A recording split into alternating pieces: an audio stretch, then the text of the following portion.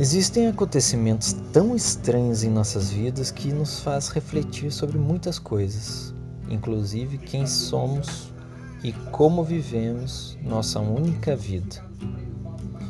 Hoje pela manhã me ligaram da emergência. Raio-X? Respondo. Oi, bom dia. A gente precisa de uma tomografia de crânio. Uma senhora de 80 anos que sofreu uma queda da própria altura e bateu com a cabeça. O médico acha melhor realizar uma tomografia por conta da idade da paciente. Informam.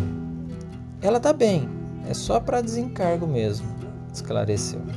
Tudo bem, respondo. Só um momento que eu vou ligar o aparelho, preparar a sala e tudo mais, e assim que estiver pronto eu ligo para vocês trazerem a paciente. Tá bom, ficamos no aguardo.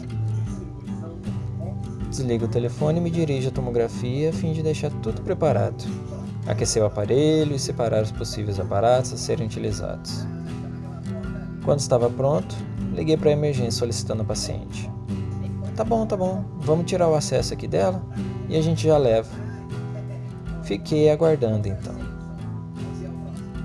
Após passados quase 15 minutos, decido retornar a ligação a fim de descobrir se esqueceram de mim, né? Nesse instante, minha surpresa. Então, o exame talvez vai ficar para mais tarde, porque quando a gente estava tirando o acesso aqui, a paciente parou. Reanimamos ela e o médico encaminhou ela para a UTI. Fiquei chocado com aquela informação. Uma situação muito diferente do que costumamos passar, mas tudo bem. Agradeço a informação e retornei ao quarto do plantonista. Passados alguns minutos, a emergência liga novamente. Tem um raio-x de tórax aqui. Tá bom, já tô indo. Desligo o telefone e vou ao encontro do exame que me aguarda. Chegando lá, ao passar por um colega da enfermagem, ele solta. Aquela toma não vai precisar mais não.